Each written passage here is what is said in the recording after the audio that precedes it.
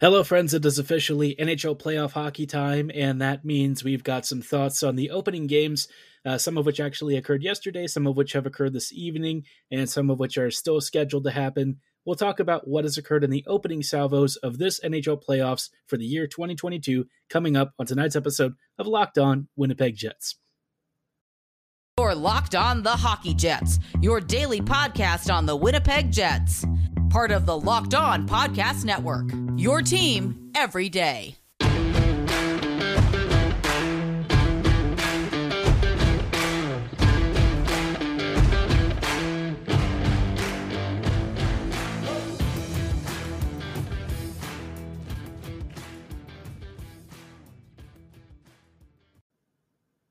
Hello, friends, and welcome to tonight's episode of the Locked On Winnipeg Jets, part of the Locked On Podcast Network, your team every day. I am your host, Harrison Lee, an avid Winnipeg Jets fan and an online blogger. You can follow me on Twitter at HLivingLocal and at LO_Winnipeg Jets. As always, thank you for choosing to make Locked On Jets your first listen of the day, every day. If you like what you're hearing, be sure to like, follow, and subscribe on your favorite podcasting platform of choice, including Apple, Spotify, Google, Megaphone, Odyssey, and YouTube. Doing so is completely free of charge and ensures you never miss another episode, but most of all, we just really love and appreciate your support. Now, on tonight's episode, like I mentioned at the start, I wanted to talk about the first couple of games from the NHL playoffs. There were some games that, as of this recording, have just ended, thanks to, for some reason, the Pittsburgh Penguins and the Rangers deciding to go about 20,000 periods of overtime. We'll have some thoughts on those games on Thursday's episode. I'm trying to stagger it so that we don't, go through too many games, and we keep some stuff saved up for future episodes. But, day one definitely had some very interesting results. Day one, of course, being Monday, we saw Boston versus Carolina, Tampa Bay versus Toronto, St. Louis versus Minnesota, and LA versus Edmonton. Now, what's really funny about these games is most of them were not particularly close, especially on the score lines. The first game that we'll talk about is Boston versus Carolina. This series, I think, definitely looks a little bit lopsided.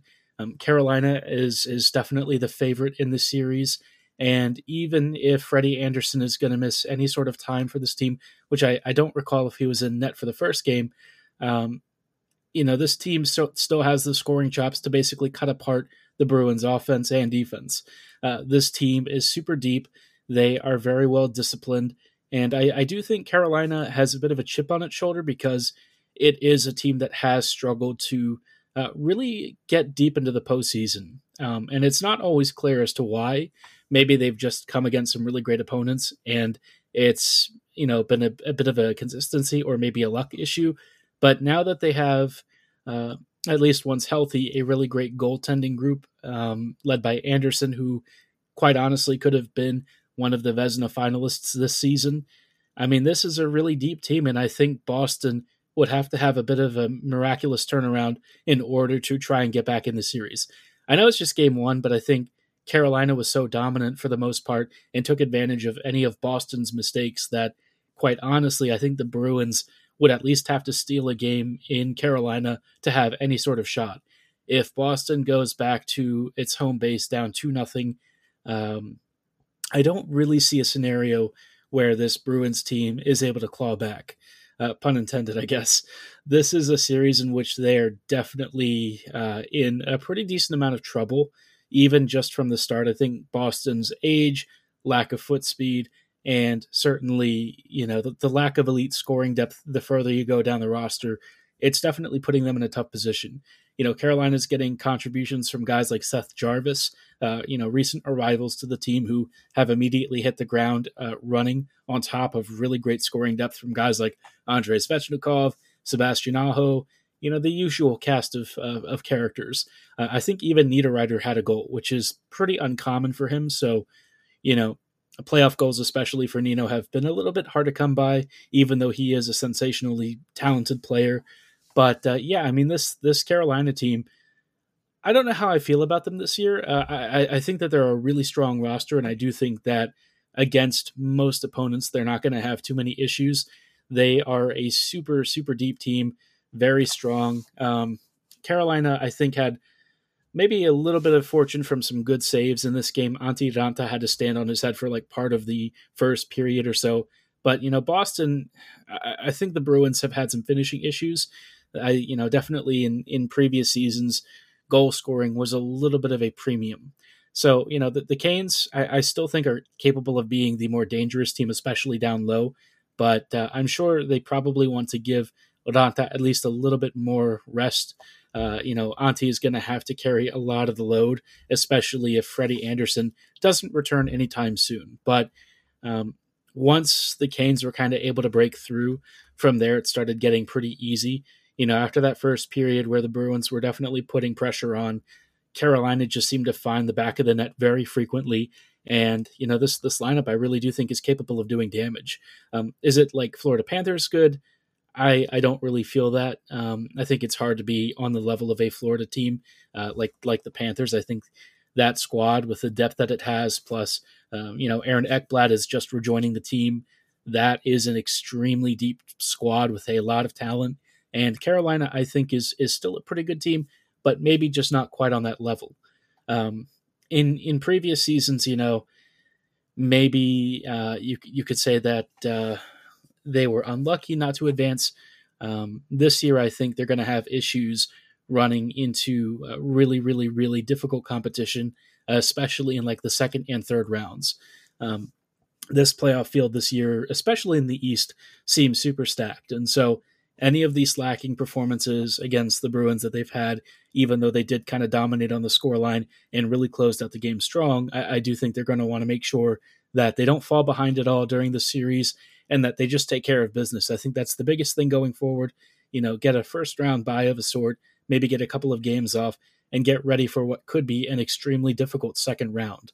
The Canes, I do think, have the potential to go deep. I don't have a lot of faith in them as a team that I would count in like the top two of like Stanley Cup favorites. I think that they are somewhere in the top 3 or top 4, but in terms of team rankings that I'd have ahead of them, Colorado and the Panthers probably take the cake there. Maybe even Toronto at a stretch. Toronto and the Canes actually have some similar construction and maybe some similar issues in certain areas. But, for the most part, I just think Carolina has to go through a pretty brutal field. And so they will need a little bit of fortune to make it through, just like most of the other teams, especially if the Panthers do beat the Caps and advance.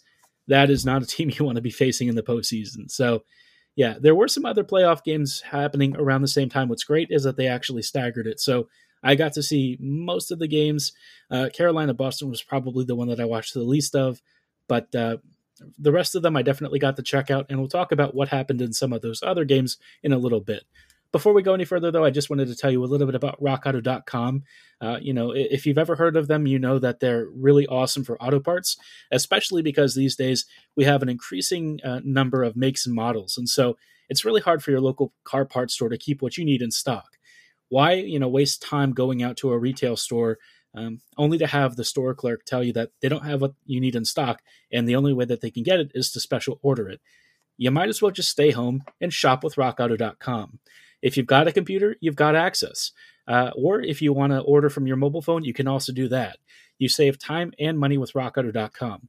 Their prices are super competitive. Like one part might be $350 at a retail store. That same part might be $216 from RockAuto.com.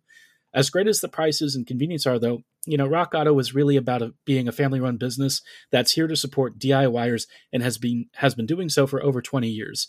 They have great prices, great customer service, and they have an amazingly diverse selection of parts, no matter your make and model. So go explore their easy-to-use website right now and find the solution for your auto part needs. To get started, go to rockauto.com right now and see all the parts available for your car or truck. Right locked on the knee, how did you hear about us box, so they know we sent you. Amazing selection, reliably low prices, all the parts your car will ever need. Visit rockauto.com right now. Hello, friends, and welcome back to this episode of Locked On Winnipeg Jets. We are continuing our 2022 NHL playoffs coverage. This is going to be in lieu of having much to talk about with the Jets until Winnipeg starts making moves. The playoffs, I think a lot of people are actually, especially Jets fans, I think are still paying attention to and watching. For neutrals, there are some great series ongoing, and the first day definitely did not disappoint. I will say that a lot of the games were a little bit lopsided, but that's okay. There were some surprises in there, and I think if you like Canadian hockey, this was probably not a bad day for you. Before we get into why, I did want to say, again, thank you so much for choosing to make Locked On Jets your first listen of the day every day. While you are at it, I highly recommend checking out Locked On NHL and Locked On Now. Locked On Now is one of our super cool, super special programs. We're one of the only groups that does it. We have all of the latest game recaps, news, trade announcements, and rumors with expert analysis from our NHL podcasters, giving you really good, digestible 20 to 30 second sound bites, explaining the meat of everything and giving you super detailed information at a glance when you want it on your favorite podcasting platform, same as you can find the Locked On Jets podcast.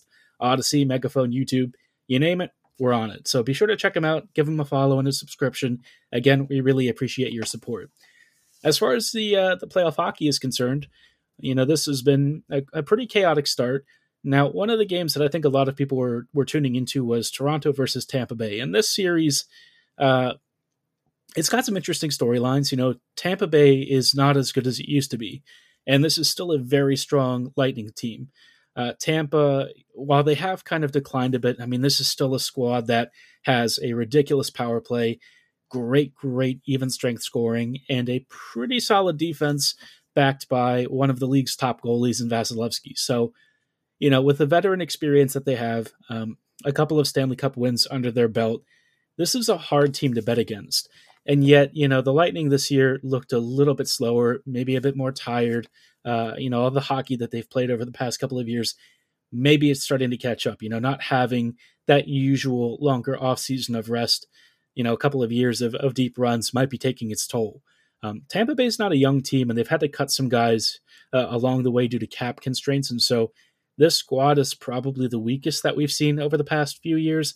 And yet this is still not a Lightning team that you can really sleep on. None of that ended up mattering, though, because Toronto basically ripped them apart from puck drop. The Leafs really just swarmed Tampa Bay, cut off passing lanes. I thought that Tampa's zone exits were constantly being disrupted. The Lightning looked very disorganized and chaotic, which is not something that we're usually accustomed to with them. Tampa is very coordinated, very good at passing, making clean exits, especially controlled exits, and Toronto's pressure and overlapping routes and constant deception, I think, really threw the Lightning off.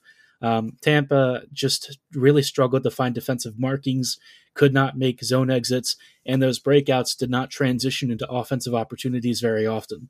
It's not like Tampa Bay didn't have shots. They definitely had some pretty decent opportunities here and there on the counter, but Jack Campbell ended up sniffing out most of them.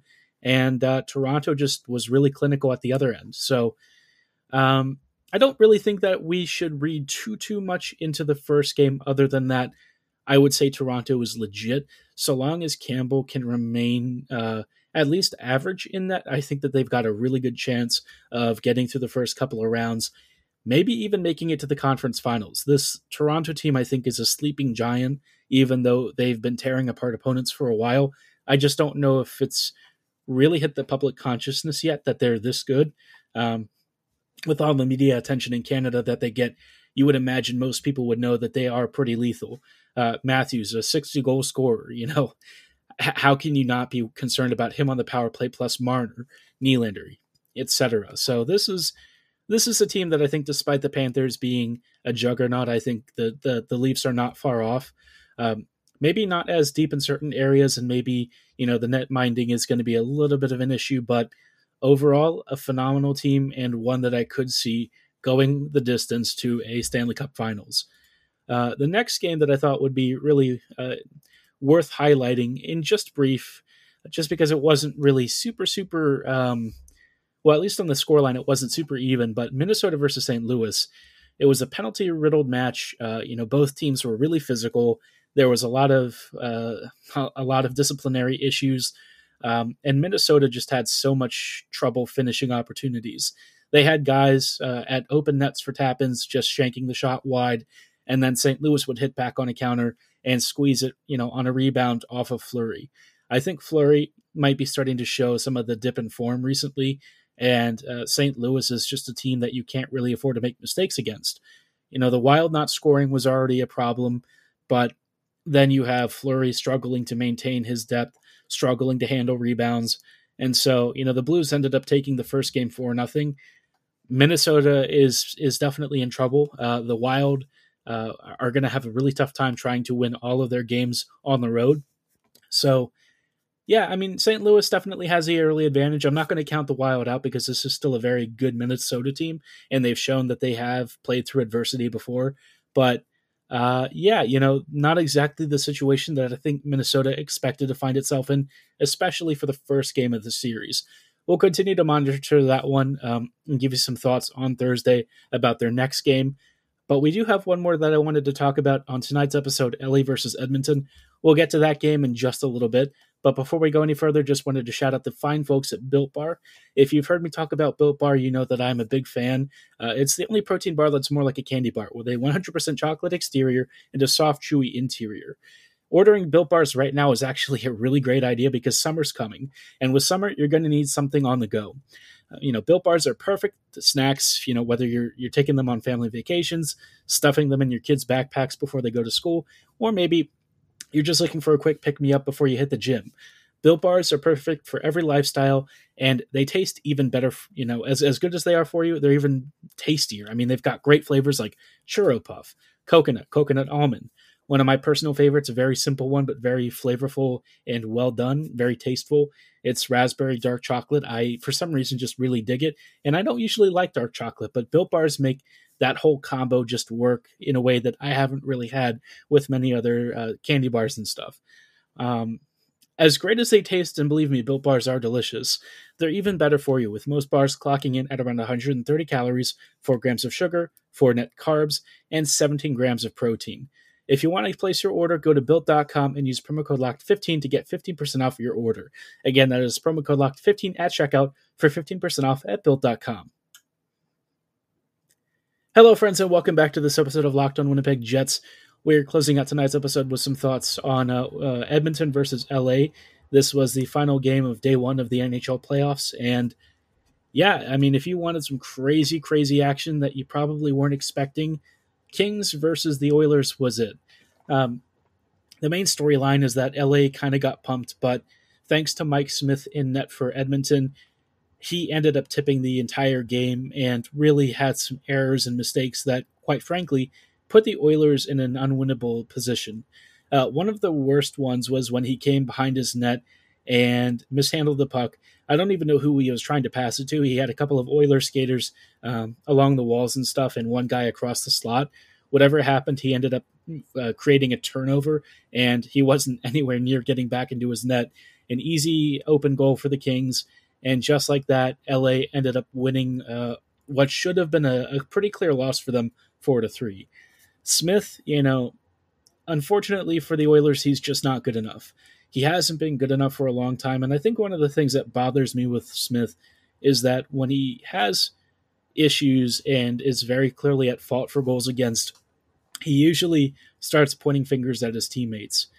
If you're McDavid, Draisaitl, Darnell Nurse, at one point Oscar Klefbom, not the case right now, but all of these guys, who have played with him, they're all leaders on the team, especially scoring leaders and guys who have taken the mantle of trying to carry the squad forward. And yet, the goaltending remains one of their biggest issues. Ken Holland definitely hasn't done a very good job of trying to solve this, but, by the same token, I just feel like Smith at some point has got to go. He's definitely holding the team back, and it's not like Koskinen is amazing either, but Mikko doesn't really seem to have the same behavioral issues. The team has actually thrown Koskinen under the bus more than they have Smith, which is, I don't even know what to say about that, but maybe they just really like Mike. I don't know.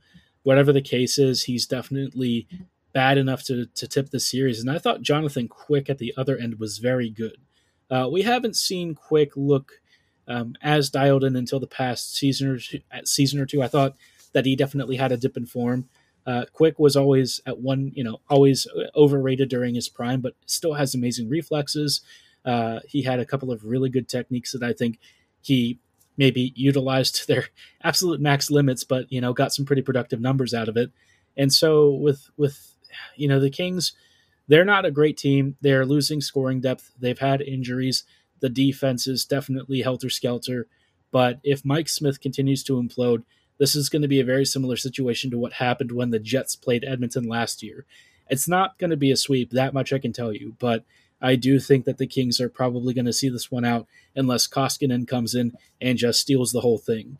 I think the Oilers are such a good team, and yet they find themselves lacking in the one position that matters the most and that they really haven't been able to solve. And so, yeah, Edmonton, they're definitely trudging up the hill, and I don't know how the series is going to pan out, but I do think, Mike Smith might be the difference maker for Edmonton in the opposite direction of what they're looking for. From these first few games, I'd be curious to hear your thoughts. Which games really surprised you? Which team surprised you? What players do you think have really stood out, maybe in a positive way or a negative way? Be sure to let me know at HLivingLoco and at LO_Winnipeg Jets on Twitter. Throughout the rest of the week, we're going to continue to have more NHL playoffs coverage, so be sure to subscribe and keep up to date on the latest Locked On Jets podcasts. And while you're at it, I highly recommend that you also check out our entire network of teams that are currently in the playoffs. Locked On Stars, Locked On Kings, of course, Locked On Avs if you're wanting to hear about our Central Division friends, Locked On Wild. I mean, we've got so many great podcasts covering all of the hottest teams, especially right now, so be sure to follow those squads as well. But for tonight's episode, that is going to be all the time that we have. Thank you so much for making Locked On Jets your first listen of the day every day. Be sure to make your second listen Locked On NHL. From first-round matchups to each Stanley Cup kiss, Locked On NHL covers the playoffs like no other. Hear the latest news and opinions from local experts every Monday through Friday.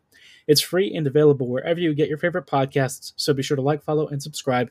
And as always, thank you for listening. Have a great night, and go Jets go.